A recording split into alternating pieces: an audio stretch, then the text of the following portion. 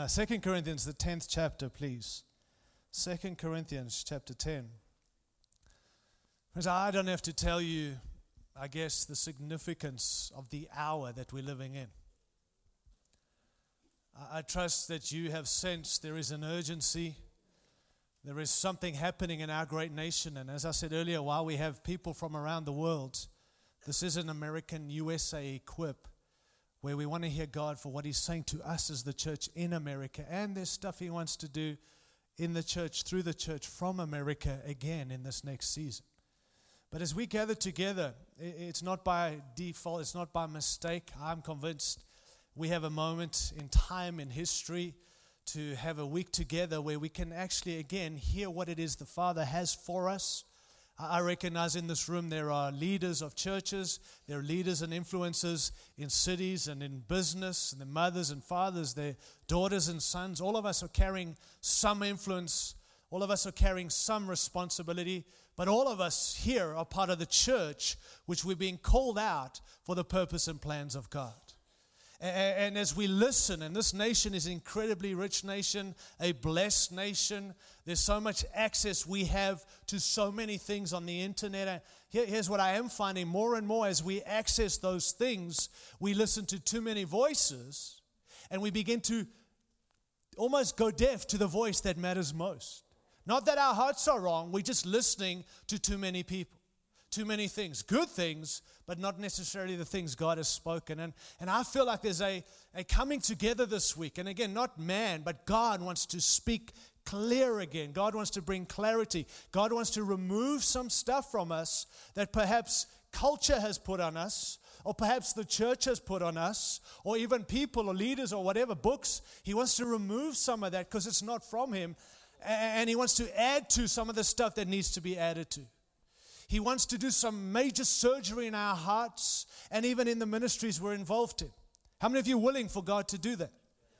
Are you here to hear a word, or are you here to connect with God? Are you here when you connect with God for God to do some stuff that only God can do?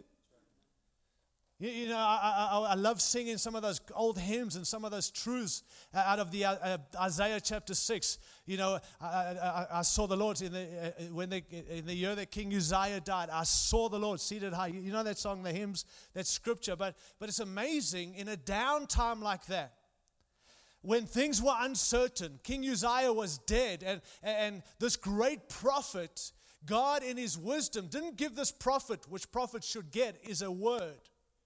He didn't give Isaiah a word. He gave Isaiah a revelation of Christ. I saw the Lord seated. I didn't get a word from the Lord. I saw the Lord. And I want to say to you this week, friends, that God wants to speak. Of course, we're all here to hear the word of the Lord. But can I suggest in an uncertain time, it's not just a word that we need, it's a revelation of seeing Him again. And when we see Him, we hear Him, "My Lord, send me." Overwhelmed by seeing Christ in His glory. I saw the Lord seated high and exalted, and His train filled the temple, and everyone was worshiping and falling to Him and said, "Woe is me, Lord. When I see You, I'm undone. Woe is me. Not give me a word so I can make it, Lord. Wow, I'm undone by what I've seen." We need some of that in North America, in the United States of America, in the church, where God says, "I want to reveal to you who I am," and then with that comes the word where we get on with the task.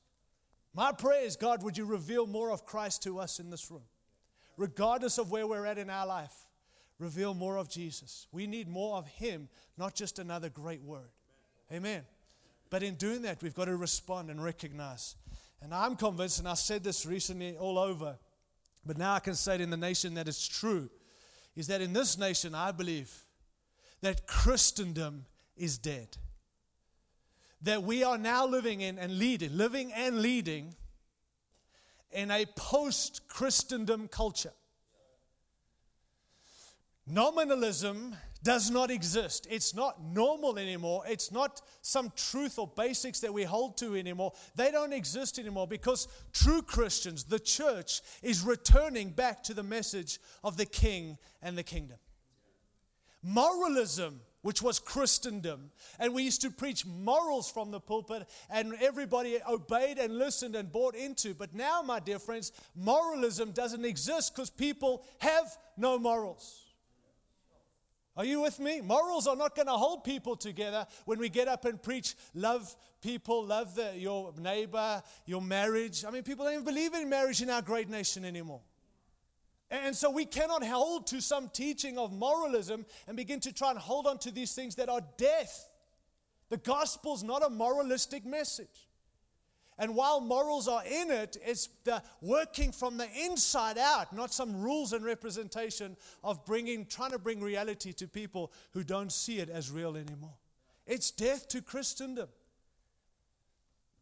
Nationalism. I listen to Americans, how they begin to hate this nation now and speak so bad. And this was one of the most proudest nations. It was proud to be an American, where at least I know I'm free. Guess what? Nobody seems to be doing that anymore, because nationalism is dying, because people are realizing that God is using all kinds of people from all parts of the world to reach this nation and from this nation to go beyond.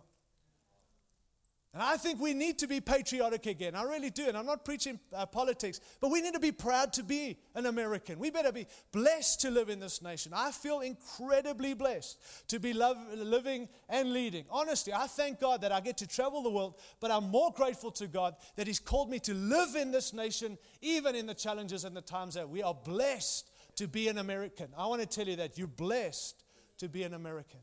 But you have a purpose and a plan to be an American in America in this time and season. And Christendom's not going to work anymore. So while it's death to Christendom, here's the good news. I believe it's the rebirthing of Christianity. Authentic following of Jesus. Jesus followers, following Christ, standing up for what we are for. Not always standing for what we're against. We have an opportunity in our time, in this vacuum and in this season of so many unknowns, for the church to step up and present the realities of Christ, the King, and the kingdom. We have a responsibility to stand up and say what we're about, who we for, what we for. I know Jesus addressed the culture of the day, but He was not anti it. He stood up for what He was for, and that's what drew people to what He was about. And so I'm not here to fight you this week, but I am here to say it's time for us to talk about what we're about, who we're about, and what Jesus Christ is. And so it's an incredibly exciting season for the church. Challenging. Perhaps we have never been this way before. But there's grace, and there is this reverberating sound that comes from heaven for God's people to know what God's on about, not to guess their way through life, not to wonder, is it Christendom? It's not to hanker for what was, but to walk in what is and know that God's not caught off guard by what's happening in our nation right now. He's not worried about our elections in November. And you might be, and I am to some degree, but He's not. I wonder if Trump gets in, what that means for my purposes. He's not wondering, Chief, Hillary gets in and all the stuff about her, that means I'm not going to be able to do my purpose. Do you know that He's in full control regardless? And I'm not saying don't vote. You go vote. And I would like to tell you who to vote for, but I'm not going to do that. But I want to tell you, whoever gets in, God still has a purpose and a plan. You know, I was born in Zimbabwe, Rhodesia in those days. I'll get in trouble, and I know this is all going out there, but that is one of the most, the leader of Zimbabwe is the most dictatorial leadership in the world. You mess with them, they take you out. But I want to tell you, the church is thriving in Zimbabwe because it's not made up by the government, it's made up by the call of God. And so whatever comes our way, I'm not downplaying the need for, are you with me? But I'm just saying, America, take your faith out of the government. Put your faith back in Christ. It's a season of God's authentic church to be God's authentic church. And the church is not our building. The church is us in this room. And it's not just the leaders who lead churches this morning. It's every one of us in this room to be the church and to do that which God's called us to. Can you say amen to that? And so I want to ask you, please, as I said, turn to 2 Corinthians chapter 10. And for time's sake, we're going to pick up in verse 12. Paul's writing, and this is a man under the inspiration of the Holy Spirit. Again, he's just a man. And I don't want to present Paul as this great man. He was a man, but he caught the understanding of our great God. And he was faithful to the call. And this is what he says in verse 12. He says, we do not dare to classify or compare ourselves with some who commend themselves. When they measure themselves by themselves and compare themselves with themselves, they are not wise. Some versions say they quite miss the point. Other versions say, how ignorant. And so what Paul's saying is we don't try and compare ourselves with ourselves. We don't classify ourselves against. I mean, friends, how many believe that's stupid to do that? When you measure yourself against yourself, it's crazy. Would you agree? Paul says it's stupid. You miss the point. Now here's what I want to say to us. We do that all the time. I'm sorry that we're stepping on toes, but welcome to God doing some dealing. We compare ourselves with ourselves all the time. We are ignorant and stupid according to Scripture. I'm sorry, but it's true. Church leaders, let me tell you, when you measure yourself against yourself, you're always doing bad or always doing good. And what we do is we take the best of our culture and we compare it to the worst of another culture and say we're awesome. Or the best of our church at the worst of another church, say we're doing pretty good. Or the best of my marriage to another marriage that's really doing bad. Because here's the thing, I always find a marriage better than mine, and I always find one worse than mine. So if I look to the worst, I'm always feeling good. If I look to the best, I'm always feeling bad. But I'm comparing ourselves to myself. How about the local church? Pastors. How many of you are on social media, people? Put your hand up if you're on social media. Then you are guilty of comparing yourself all the time. And I'll tell you why. Because nobody puts on social media the bad things. I've never seen on a Monday morning a post, terrible preach, I missed the point, no people showed up, God was not there, even though theologically He's everywhere, but He wasn't there. Musos were terrible, worship was terrible, I'm quitting ministry. Never seen that, ever.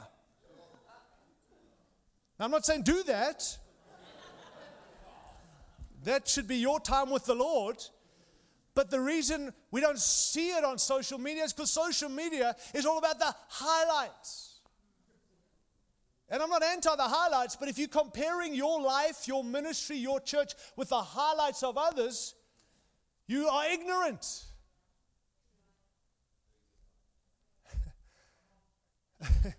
We do that. We compare.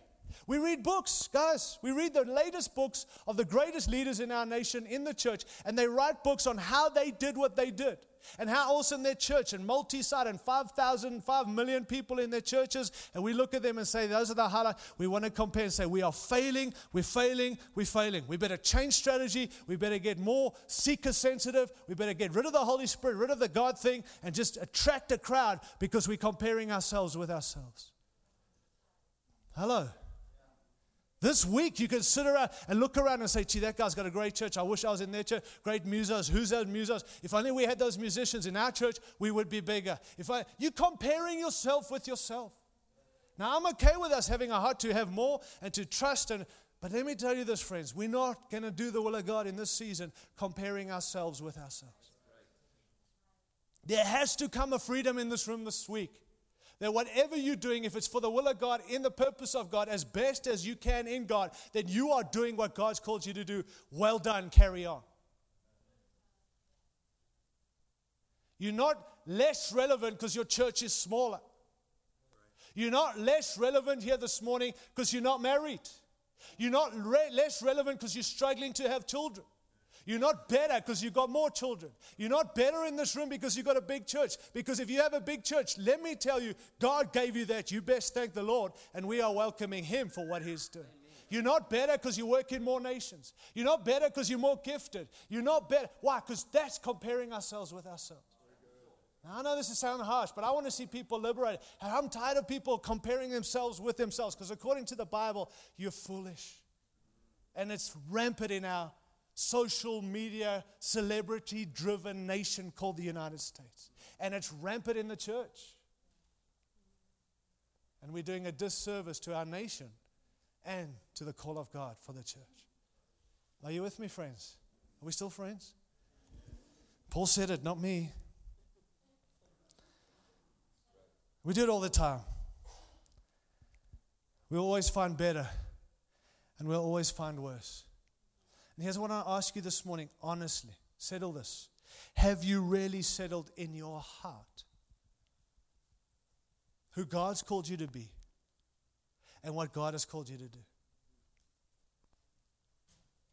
Have you settled in your heart? Not, I want this, I want recognition, I. What have you called me to? And have you settled in what He's called you to and who He's called you to be? Friends, leaders, God wants to entrust us in this season with a heck of a lot more. He has to if we are living in times and seasons when Jesus is coming back. He's looking for a people He can trust with more.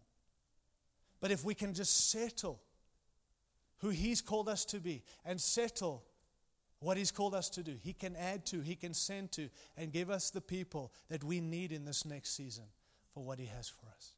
But if you haven't settled this, and if the latest book and the latest social media, and on Monday morning when you go and look through all the social media and you long for that and wish for that and you change this to be more like that, you're not authentic. And in actual fact, I believe it's a disgrace to the Father to not want to be who He's called you to be. And I want to tell you what's lacking, and Christendom created this. What's lacking in the church is authenticity.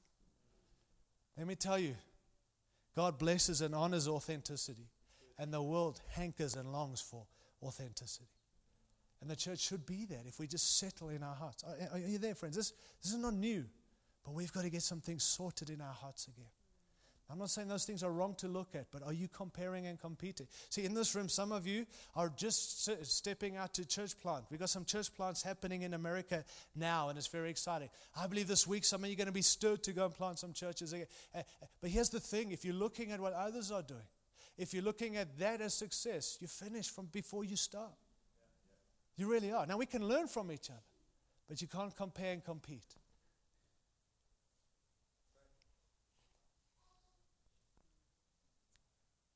So let me ask you, are you who you should be? Only you know that. See, I know what people want me to be. I know what people tell me to be. But only I know, and God knows, am I who I should be? And again, friends, I'm not preaching me, but I want to tell you, my task is not easy because everyone wants to be what they want me to be. And even this week, I've been told what I should be. And it's by good people who love me. But I can't be what they want me to be. I must be authentic to what He has told me to be and stay true to that, even as He adjusts my personality and my character. But not make me someone I'm not. Is that true for you? Am I who I should be? And am I doing what I should be doing? Let's move on. Verse 13. That's just one verse.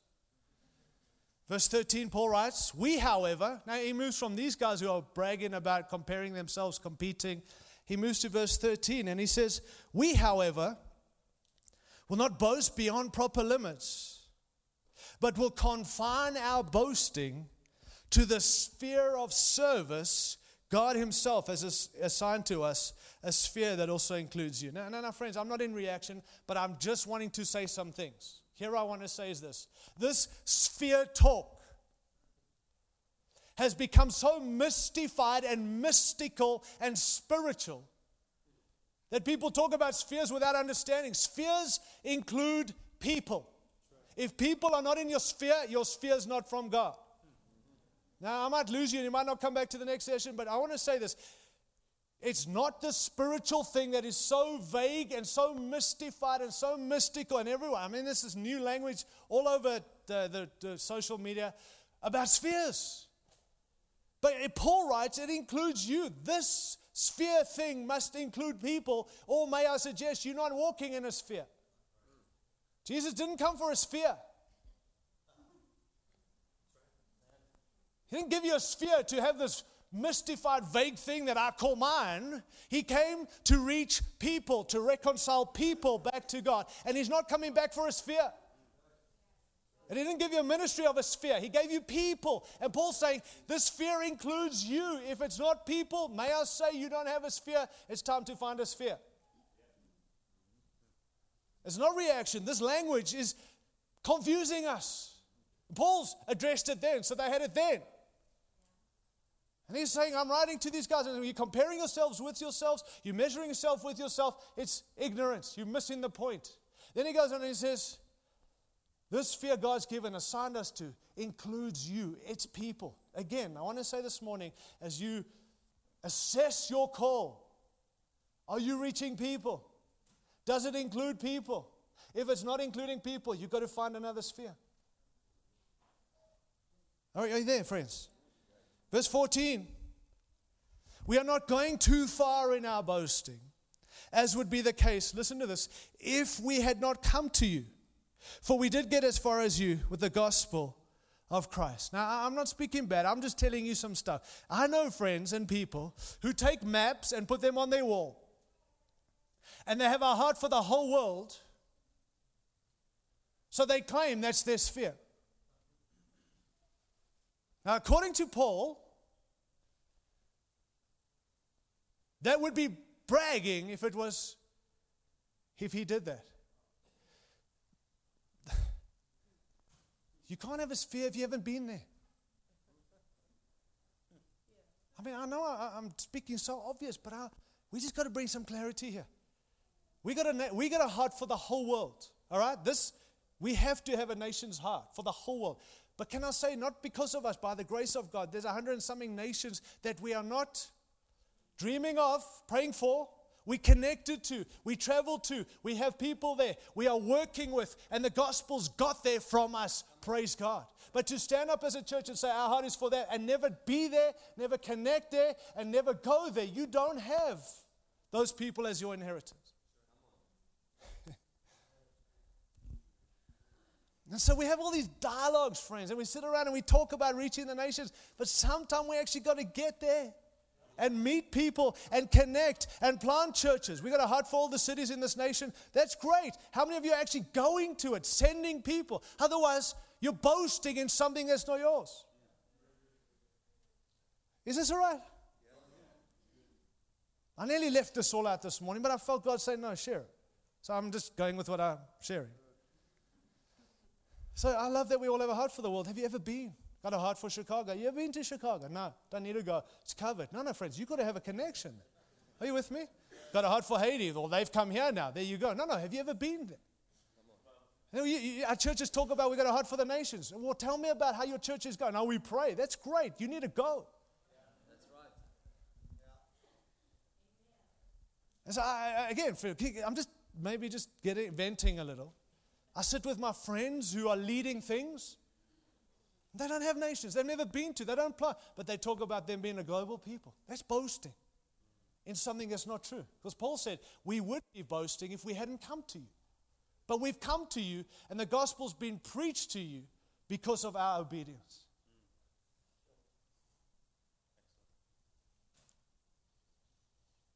To write books on how to reach nations when you've never been to a nation. Claim to be apostles, never left, never gone, the sent ones. And I'm not fighting, I'm just saying, come on, let's wake up.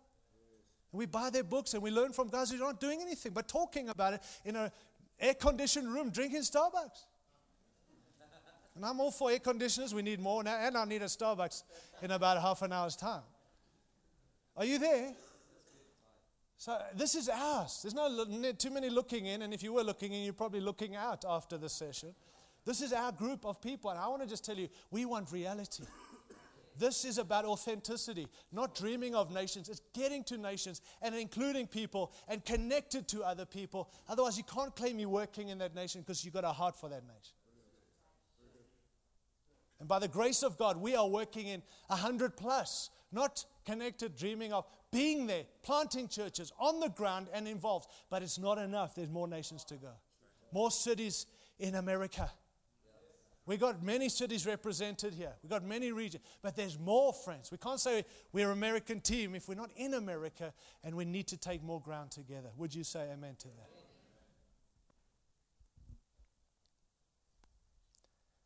We've got to go there.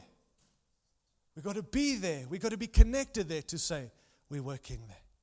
Verse 15, he goes, neither do we go beyond our limits by boasting of work done by others. Now this is the heart of the apostolic.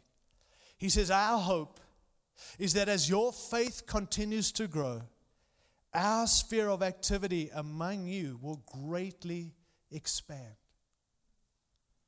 That's got to be our heart still. You know, friends, there is a connection, and it's more than see you in heaven. There is a connection in this room in partnership that God's given to us. That if we're working together like we've been called to, then your breakthrough is our breakthrough. It's not, gee, Lord, you did it for them, why not for us? We hear some testimonies this week and you think, gee, Lord, why them and not us? Why not celebrate their breakthrough is your breakthrough? It is. It's for the kingdom, but even more that He's called us to walk together. Your breakthrough, your expanding, your growth is for our good together so we can preach the gospel beyond. When there's a release of elders, we should all be released. Thank God, more elders being wow, greater level of impact for the nation and for us in our togetherness. When churches have been planted, we should back it and say, how do we send people? Why? Because it's our inheritance. As their area activity grows, so does ours. So the gospel goes beyond. Amen. Rather than, gee, this is affecting my church. I've got to send someone. I get all those things, but we're moving on. Time is short. Honestly, I rejoice when I hear a testimony of a marriage being restored in your church. You say, well, that's insignificant. It's major. It's breakthrough that we all have this is for the gospel to go further. Honestly, when you have breakthrough financially, I celebrate, even though it means I'm not getting a cent. Doesn't matter. It's for the breakthrough of the kingdom, and we get to advance the kingdom. Not, gee, why not me, Lord? It's got to be, friends. When your church is growing at an extremely high level compared to my church that's falling apart, I should still be able to celebrate and say, praise God that God is doing that, and we celebrate, not what are they doing wrong, who they cheating, who they stealing sheep from.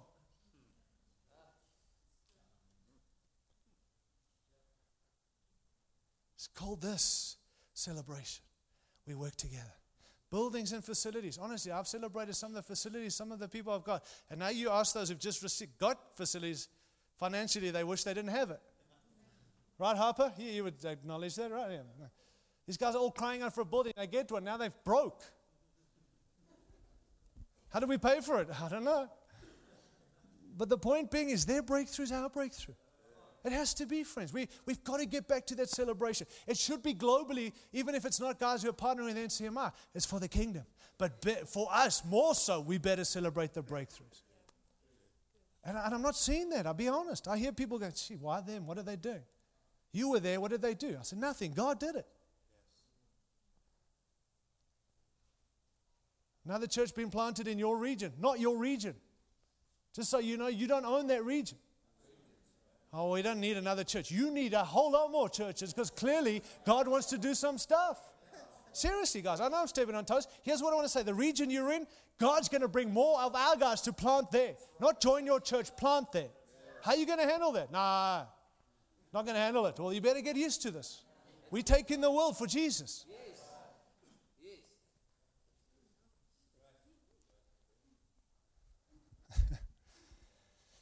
Oh, Lord.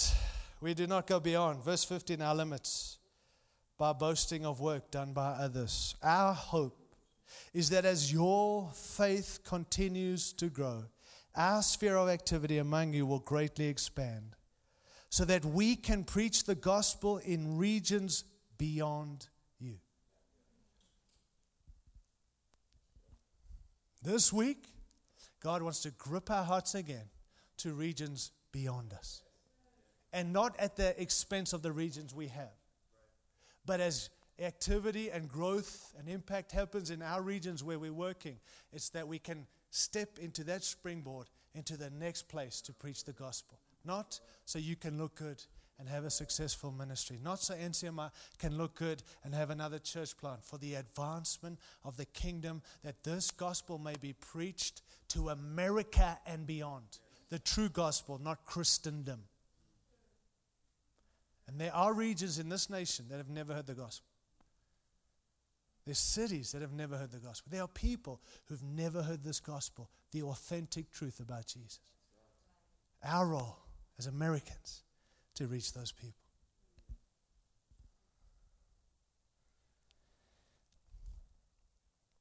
For we do not I want to boast about work already done in someone else's territory. Verse 17. But let the one who boast, boast in the Lord. For it's not the one who commends himself who is approved, but the one whom the Lord commends. Think about that. You know, I do have people that hate me, but I think, more people that like me. I'm just choosing to believe that. But here's the thing. People can commend me, even when God's not commending me. Back to social media. Great preach. Awesome job. Well done. What did he say? Arrogant. It was all about you. Look how awesome they think you are. Is he going to say, well done, Tyrone? Or the job I've done. Are you there, friends? That's not to feel bad. We get commended by people thinking it's God. Paul's saying, listen, not the one who commends you, as long as the Lord commends us. And there is a difference. And we live for the approval of man. You can't serve Christ. There's some of you who are facing some horrific things in leadership, leading God's people that no one knows. God knows. And you don't have to get up and justify, because you'll spend your life trying to justify and defend. You can't do that. Somewhere you got to settle. God, I need your approval. You commend me, I can carry on. You got 5 people in your church, and God will commend you with your 5 people.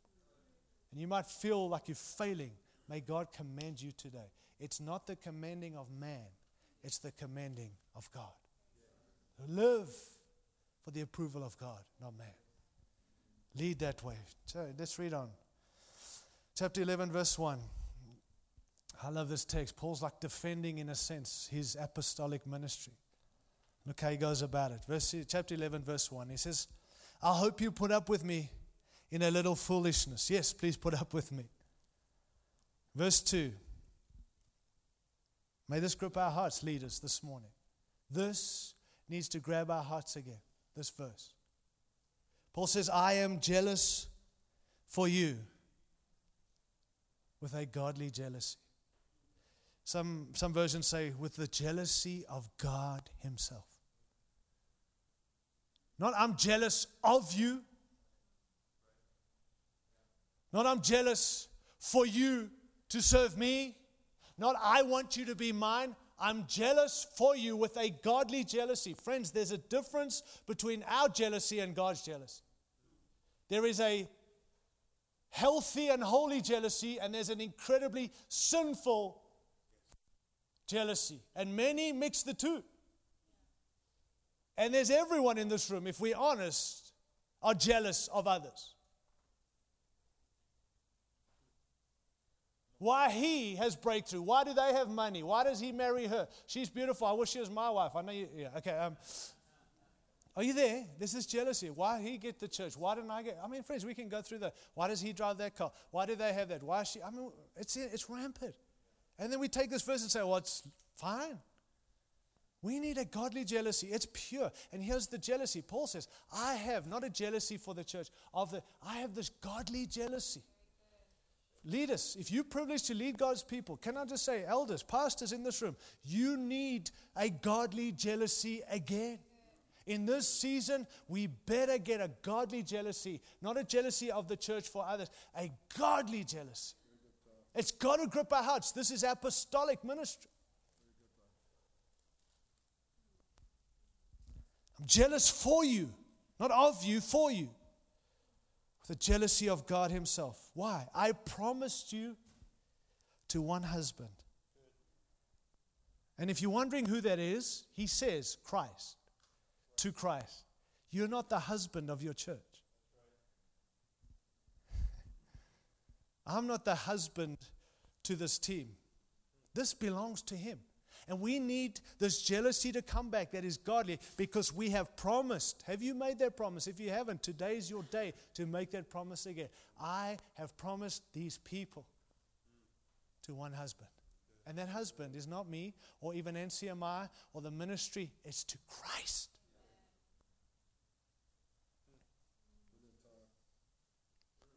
And honestly, guys, it's easy to preach this. It's easy to aim this. To live this and lead this way is very difficult. Because everything is tainted from this truth. People want us to be the king. People want us to be awesome. They want to tell us how awesome we are. And it's so easy to begin to get jealous when he says, awesome things about others? Are you there? But if we've settled, we will protect the church on the right things in this season, with the right voice, with the right truth that will keep her liberated to taking ground rather than fearful of doing anything wrong. My leaders won't be happy if I do this. Who cares, with all due respect, about your leaders? What about the king? I'm not allowed to do this. Why? Because my leader said no, because I am promised to one husband.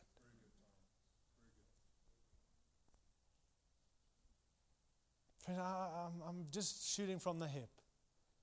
This is my prayer for me and for this team that I lead.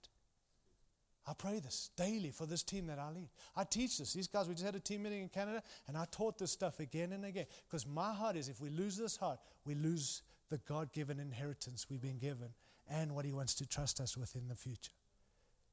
And I'm not here to talk about other teams and I'm talking about us. Can God trust us? This is how. We have a godly jealousy promised to one husband, to Christ. You don't belong to me, you belong to Christ.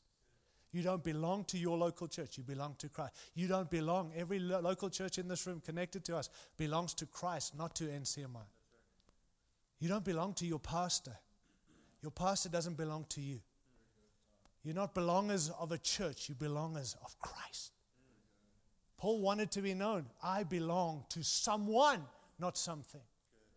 And he led that way as well.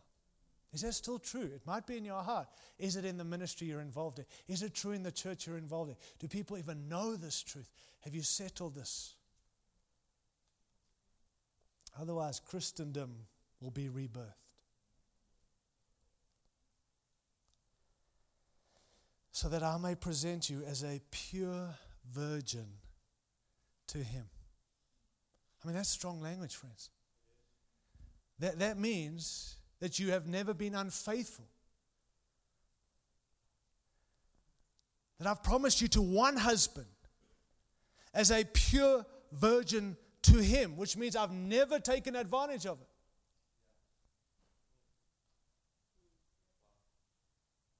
I've never abused who she is because she belongs to Him. I've made this connection, covenant, promise. I've promised you to someone else, and I'm going to lead you that way.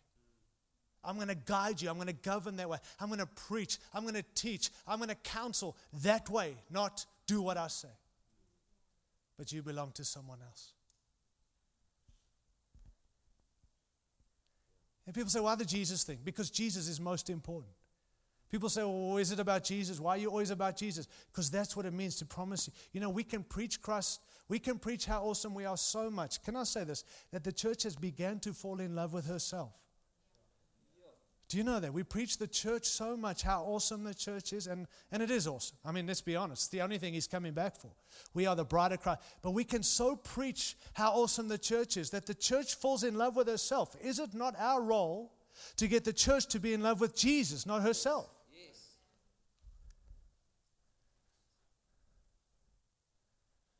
And so people will leave our churches when we present Christ as awesome and not them as awesome. They will find a church that tells them they're awesome, and they are so in love with themselves, and they're looking in the mirror saying, look how awesome I am, and me, I'm beautiful. Oh, and Jesus has this wonderful fire in His eyes longing for me, and I'm beautiful. And that's all true, but that's not the purpose.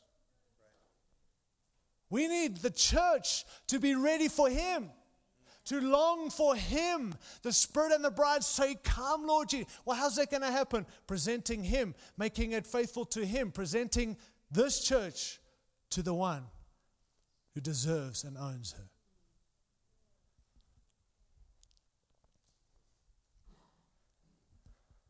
It's not easy to lead like that, friends. It's really not. Everything in our nature says we want the recognition. I'm awesome. You need me. Even on this team, I'm being honest. I mean, as the team leader, I get some privileges. People honor you for your position. They dishonor you too for your position. I get that. But they honor you. You can be needed. I need you in my church. We need you in your region. I get that all the time. And it's not because of me. It's because of my position. It's very easy to say, I'm needed. I'm needed. I'm good. I'm awesome. I arrive. You need me. I'm your solution. Before I know it, I've lost the love. I have made a promise to the Father to ready this bride for Jesus to come back. Church leaders, you need to ask God for that heart every single day. Please. We have to protect this because somehow it's been lost. Now listen with intent to the people around us, to the leaders, how they talk about their people. And I know your hearts are good, but they're not your people. My people do what I want them to do. They give to my thing. They back. No. I know your heart's good, but that's not true. And if that's what you're saying, is that what they think? See, there's some surgery this week, guys, today. And it's not just the pastors, because some of you are sitting here going, I'm so glad my pastor's hearing this. No, you need to hear this. Because what about you? This is not for the pastors, it's for every person in this room. That's good. Where are you at when it comes to Jesus?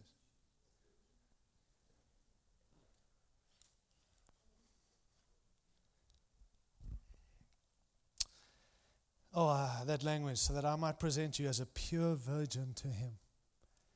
Verse 3, but I am afraid, just as Eve was deceived by the serpent's cunning, your minds may somehow be led astray from the pure and sincere devotion to Christ. Friends, that has happened regularly in the church, in this nation, where somehow we've been led astray, where people begin to buy into the lie of everything else. And even Paul goes on and he says, for if someone, in verse 4, comes to you and preaches a Jesus other than the Jesus we preached, or if you receive a different spirit from the spirit you received, or a different gospel from the one you've accepted, you put up with it so easily. In other words, you don't just put up with it, you embrace it. And you listen to what's been preached across this great nation in the church. And I want to tell you, it's a different gospel to the authentic gospel. It's a different Jesus. It's a Jesus who's there for us at every level, rather than the Jesus of the Bible, who is Lord of all. He's there to hook you up.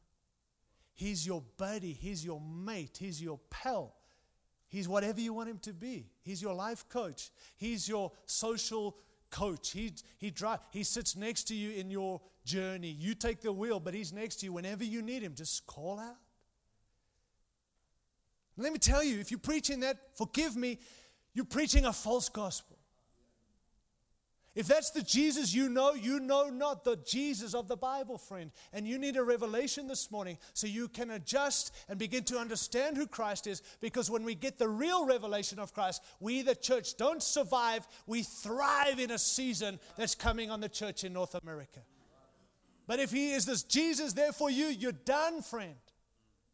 You've been lied to, and I want to tell you that's not true. You need some truth this morning. Now, he's going to be there, and he is the anchor of our soul and all this stuff. But he's Lord of all. He is King of kings. May I suggest we exist for him. He doesn't exist for us.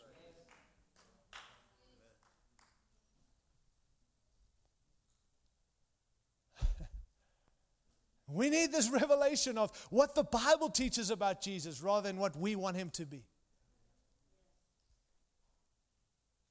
And we're not just on a one-off revelation, an ongoing. I mean, friends, I'm not even going to stick to my notes. All right, I'm here to speak on a Jesus-focused people, and I haven't got to any points. Can I just throw out a few things here? My concern is that we are not growing in our revelation of Christ. We talk about him, we sing about him. But I want to ask you honestly, are you growing on your own personal revelation of Jesus? You see, my wonderful wife, we've been married 18 years, and it's been an absolute joy to be married to this woman. But let me tell you this. If we every time talked about our marriage, I go back to the photos of our wedding. So this is our marriage. And I based the whole walk with Nicole back on the day we got married. If you're thinking about getting married, can I just say this to you? It's more than a wedding. I'm just telling you, ladies, you all long for the day of wearing your dress and all this great stuff. It's more than a day. It's for the rest of your life. While the wedding's great, it's the marriage that's more important. Because it's forever. Now, if I keep referencing our wedding when I talk about our marriage, how many of you know Nicole's going to be a little offended that I always go back to the photos and I wish you still looked like that, and gee, we had a great marriage. No, we had a day of a wedding. But how do I love you today, not how did I love you then? Where are we at today? Now, most guys have this relationship, and whenever you talk to them about Jesus, they talk about when they got saved, which is great. But surely, friends, surely we should be moving on from the day we got married, the day we got saved. I'm grateful for your 1972, on the day of this day you met Jesus. That's great. I don't want to hear about that. I want to know about Jesus today in your world.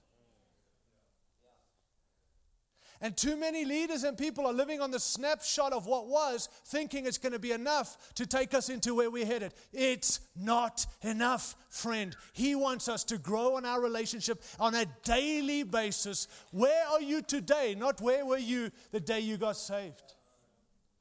And this is not a suggestion. This is the survival for our future, because Christ is the lifeline for us as we take ground together. There is no hope if you're not living with revelation, not of the church, not of the kingdom, of Christ the King. That's the revelation we need.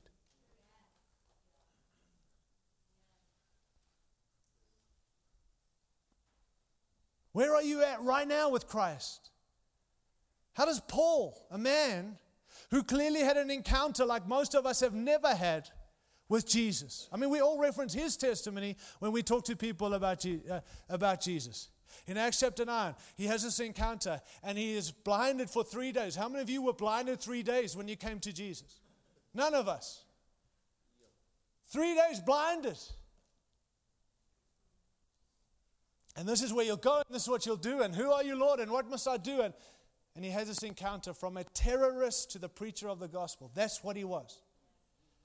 But you know, this Paul, who had such an encounter, didn't stay there. And he had this constant prayer. I want to know Christ. And I want to stop and say, Paul, with all due respect, you know Christ. I mean, I reference your testimony of how you met him. He didn't stay there. Every day it's, I want to know Christ. I want to know Christ. Now let me ask you, is that still in your heart, friend? Not just for your church, for you as individuals here this morning. There's no authenticity if we're not following Christ. You say, well, what's this all about? What are these banners for? That is our job. Ultimately, to know Christ and to make him known. People say, well, what's the role? To make him known. No, you've got to know him to make him known. And you can't make him known based on what you knew of him.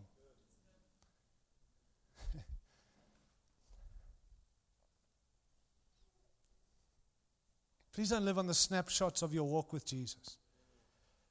Every day, I want to know Christ. I keep asking. Spirit of wisdom and revelation, Paul says, that we may know him better. I pray that over my spouse. I pray that over my children. I pray that over this team. I pray that over the NCMI Connection group globally. I pray that more than bless their marriage and bless their finances. I pray, Lord, please let us grow in revelation of Jesus. Individuals, my 3 sons are here. I want them to know not how awesome the nations are and how the global call is calling for them. I want them to know Jesus daily, because that stuff will come, but that stuff won't keep them if they don't walk in the revelation of Jesus.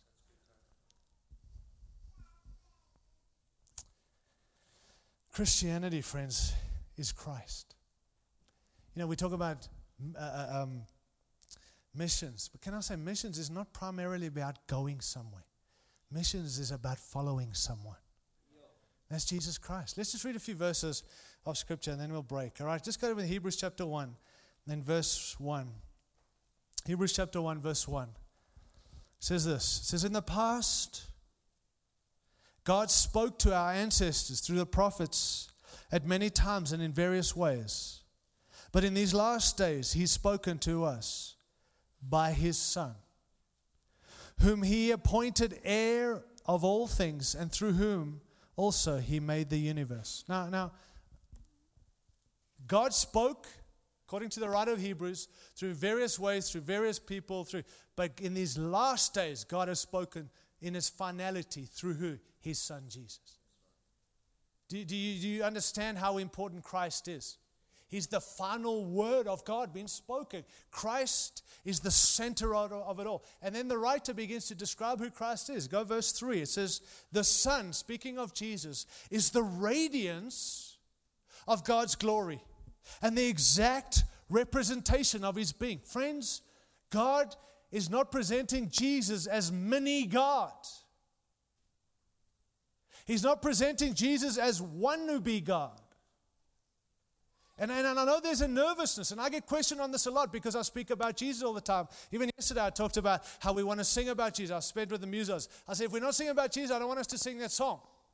I don't want to guess who we're singing about. I want to know who we're singing about. And one of the guys came and said, hey, Tyron, can I just ask you a question? Can we sing about the Holy Spirit and about God? Of course. They're not separate. But I don't want this concept and abstract to be sung about where we're wondering who we're singing about.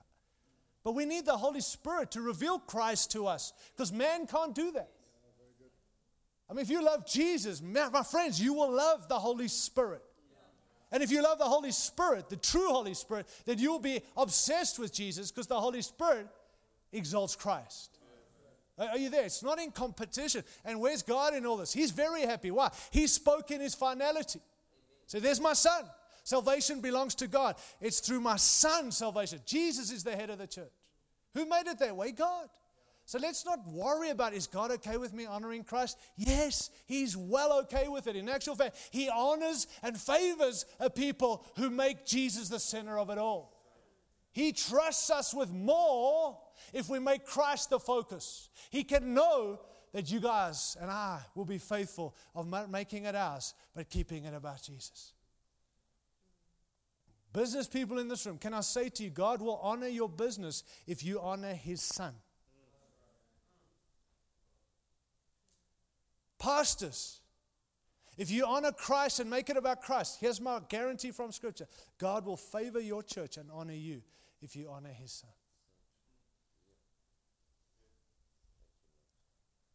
NCMI, as a team, God's promise to us is if you honor His Son, He will honor us. He will favor a people who favor His Son. Can't earn it, but I want to believe if you honor Christ, God honors you.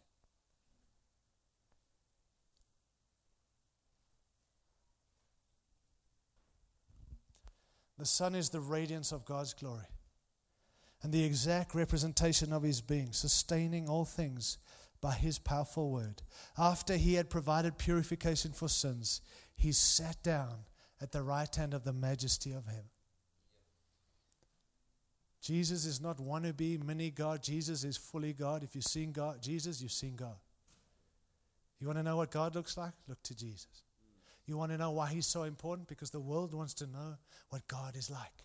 Jesus came fully God. Seen Christ, you've seen God. We don't have to wonder what God looks like. I know there's a mystery, I get all that. But Jesus is the exact representation of God. I want to tell you, it's helped me in my walk. That is not this, while there's a huge mystery to this all, God is not so mystified to me that it's vague, that it's hard to worship.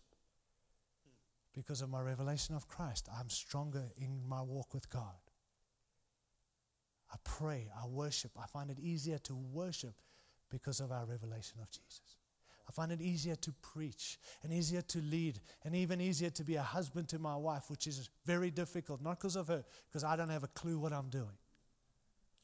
To raise children, oh, God help us. 3 teenagers, God help me. I don't have a clue, but I find it easier by my revelation of Jesus. It's not in a book, friend. Stop reading the books, get on your knees and get revelation of Christ. You will see things in the right way again.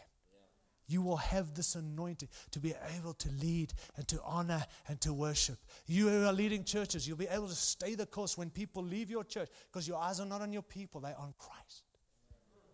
You will not change the message to keep people happy. You'll get on your knees and present Christ in His fullness and in His glory. And when He is presented, people will come and eat of the bread of life. Some might leave, but that's okay. If they leave because of Christ, it's a good thing.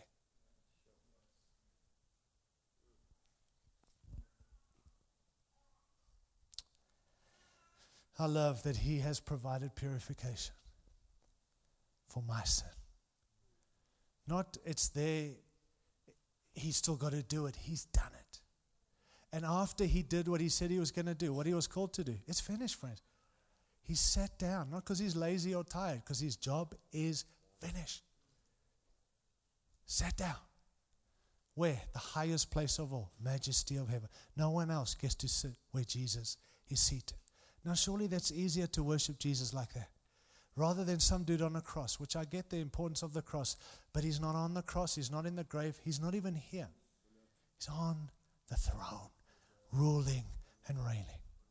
How can we not honor a king like that? How can we not be obsessed with Jesus?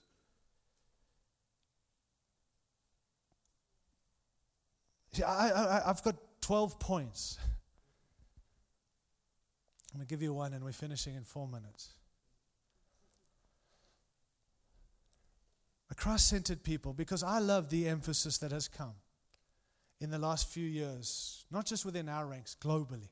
I'll be honest, there were days I was struggling to find, maybe 5 years ago, maybe 8 years, to find a song about Jesus. I mean that. I was struggling to find songs about Jesus. I was telling the musos, write songs because we can't find them because everything's about us rather than Him. Now there are songs everywhere about Jesus. I mean, it's hard to find a song not about Jesus. Isn't that exciting? I'm listening. I connect with other streams and flows and denominations and teams, and they all emphasizing Christ again, and I'm excited. There is this fresh sense of the Jesus culture being taken back, where Jesus Christ is becoming. There's a Jesus movement again. But it's not at the expense of everything else God's shown us. And as God reveals other things, we don't lose this truth. This truth is foundational to all truth. And I'm contending that we keep this truth and not lose our way, because you lose that, you lose it all. And so I've loved the emphasis. But let me tell you, if we're serious are about the King and His kingdom, if we're serious about Christ, then there's fruit. It's not a slogan. It's not we have it on our banners. There must be fruit. There is fruit that comes from being Christ-focused. Yeah. There's proof we're Christ-focused by the fruit, not by what we say, by the fruit of our lives and the fruit of the church and of our ministries. And I think we have to continue to go back and not assess our lives, but look, is there fruit? Because if there's not, then it's a slogan and not a reality.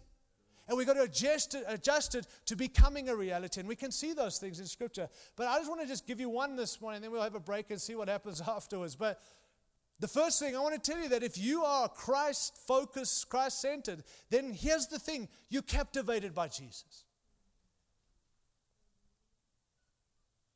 Now, you want to know if your church is Christ-centered? Listen to the conversation of the people in your church. That's just a great way to tell. Not how many people show up. Listen to the conversation outside of your meetings of people talking about you or your church or politics or all this other stuff at the expense of Christ. Because if you are Christ-focused, you're captivated by Christ, which means you talk about Christ. He's the head of the church. He's the heart of the church. But He's the hope of the church. He really is. You have no hope without Christ, right? This nation has no hope without Christ, but the church has no hope. So we were recently at a gathering. I'm going to be vague. Somewhere in a nation of all these. And again, I'm not mocking. It just was an eye opener for me to go. And so we went and we invited, and it's all the church planting. Some of you heard this story. All these church planters, the heads of church planting organizations across North America were invited to be at this place. And these are the guys who are not planting, they oversee. You have to be the head dude. We don't talk like that, but this is what was them. So they invited me as the head dude of NCMI and church planting to come. So I went. We went to just connect. And I mean, it was eye-opening to hear statistics and all these things. But I want to tell you this. In our 3 days there, Jesus didn't get a mention in the first 2.5 days. Now you say, Tyron, maybe I'm just can sniff it. But it wasn't even to sniff it. There was just nothing about Jesus. And I'm sitting there like trying to shut up and be quiet and listen, and I'm there to learn. And then they came to this big chat of how do we get the church? The biggest problem in North America in church planting is that people are not evangelizing. Right? So now we need to work on how to get the church to evangelize because no one's getting saved in the churches. And so then we bring in all the speakers and they're talking about strategies. And friends, I get it all.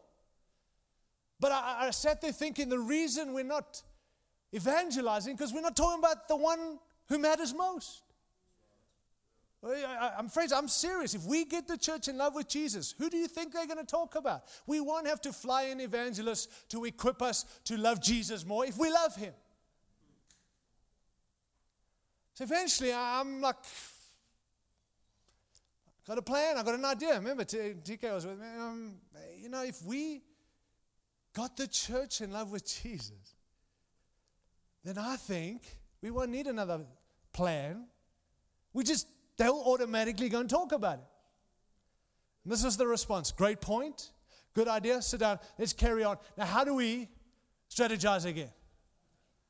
Wasn't good enough. A great point. Point taken, but not really the point I'm looking for. Let's get back to our clever strategy. Now, guys, can I say to you, seriously? We need strategies that come from heaven, but here's the one for evangelism. Get your people in love. Not with your church, because if they invite, let me just tell you, inviting people to your church, listen, is not evangelizing.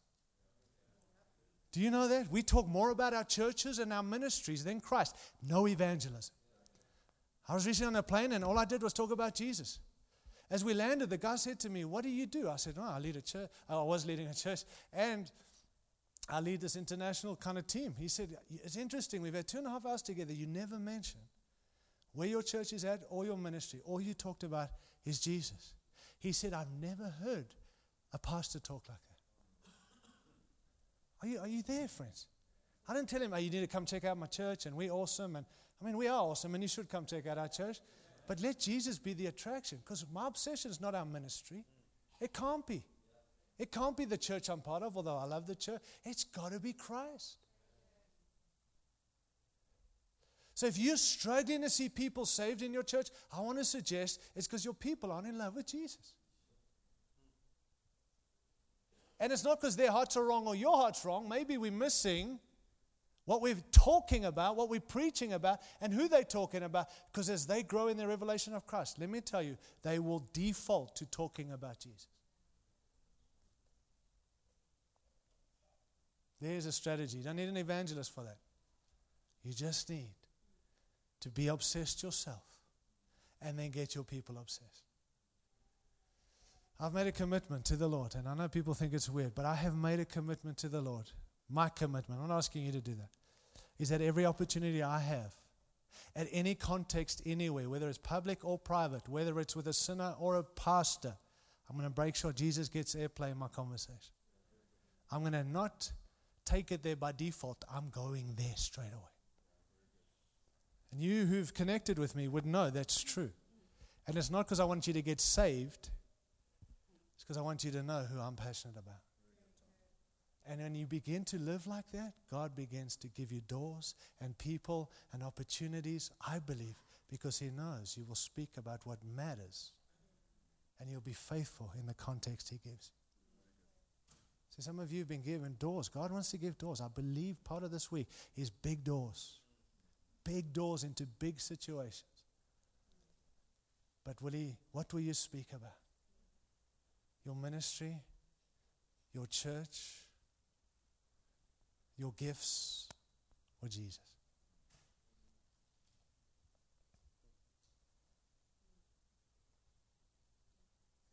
How do you measure success?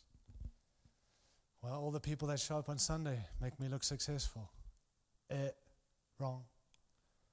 I believe success is how much airplay in your church is Jesus getting, not in your meetings all the time. So we have to get back to the measuring the reality rather than the slogan. And I've got some other points, and hopefully I'll get to them after this break. But I do want to tell you this. A church that is captivated by Jesus, that's a Christ-centered church. Not come to a conference and get captivated and go home and lose your heart. Stay the course. And then we won't have Christendom again. It'll be Christianity. Authentic following of Jesus. Let's bow our heads, please.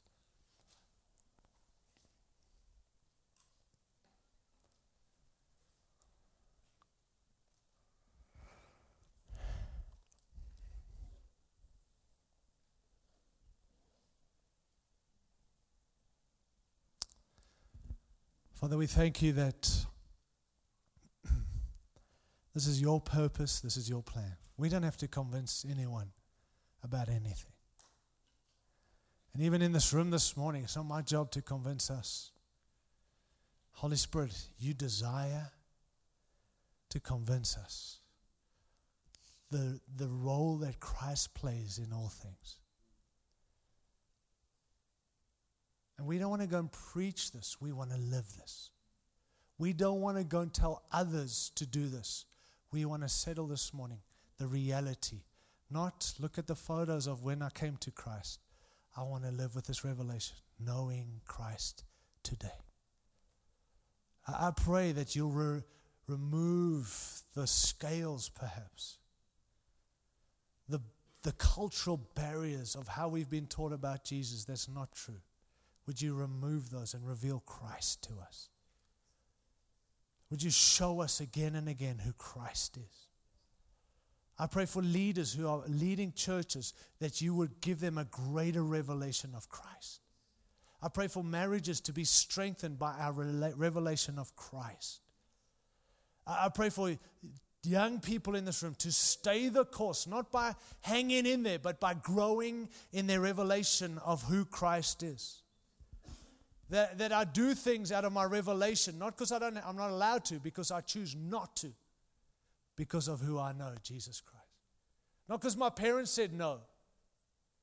Not because the Bible says no, because I love Christ. Because I love Christ, I want to obey Christ. And Father, where we've lost our way, would you just adjust us this morning to coming back. And may we lead churches, and may the church be built in this season, singing and honoring and praising Christ. Would you favor us in this season as we make much of your Son, Jesus? We pray for this nation in this time. Lord, I pray that this nation will not look to the government anymore, not look to what we can do, look again to a church that is in love with Jesus. Not a church is looking for them to see them, but a church that says, let us show you Christ. We want to be authentic followers of Jesus. May we follow you, Christ. May we lead and point people. And leaders, may we have your heart, Lord, this morning. A godly jealousy. Oh, give us a godly jealousy for the church. That we've promised you to one husband, to Christ, to present you as a pure virgin for him. Let us not be led astray. And let us not lead people astray, I pray. In Jesus' name. Amen. Amen. All right, friends. Thanks, everybody. We're going to break. So there's coffee and snacks and all. 11:45 we'll get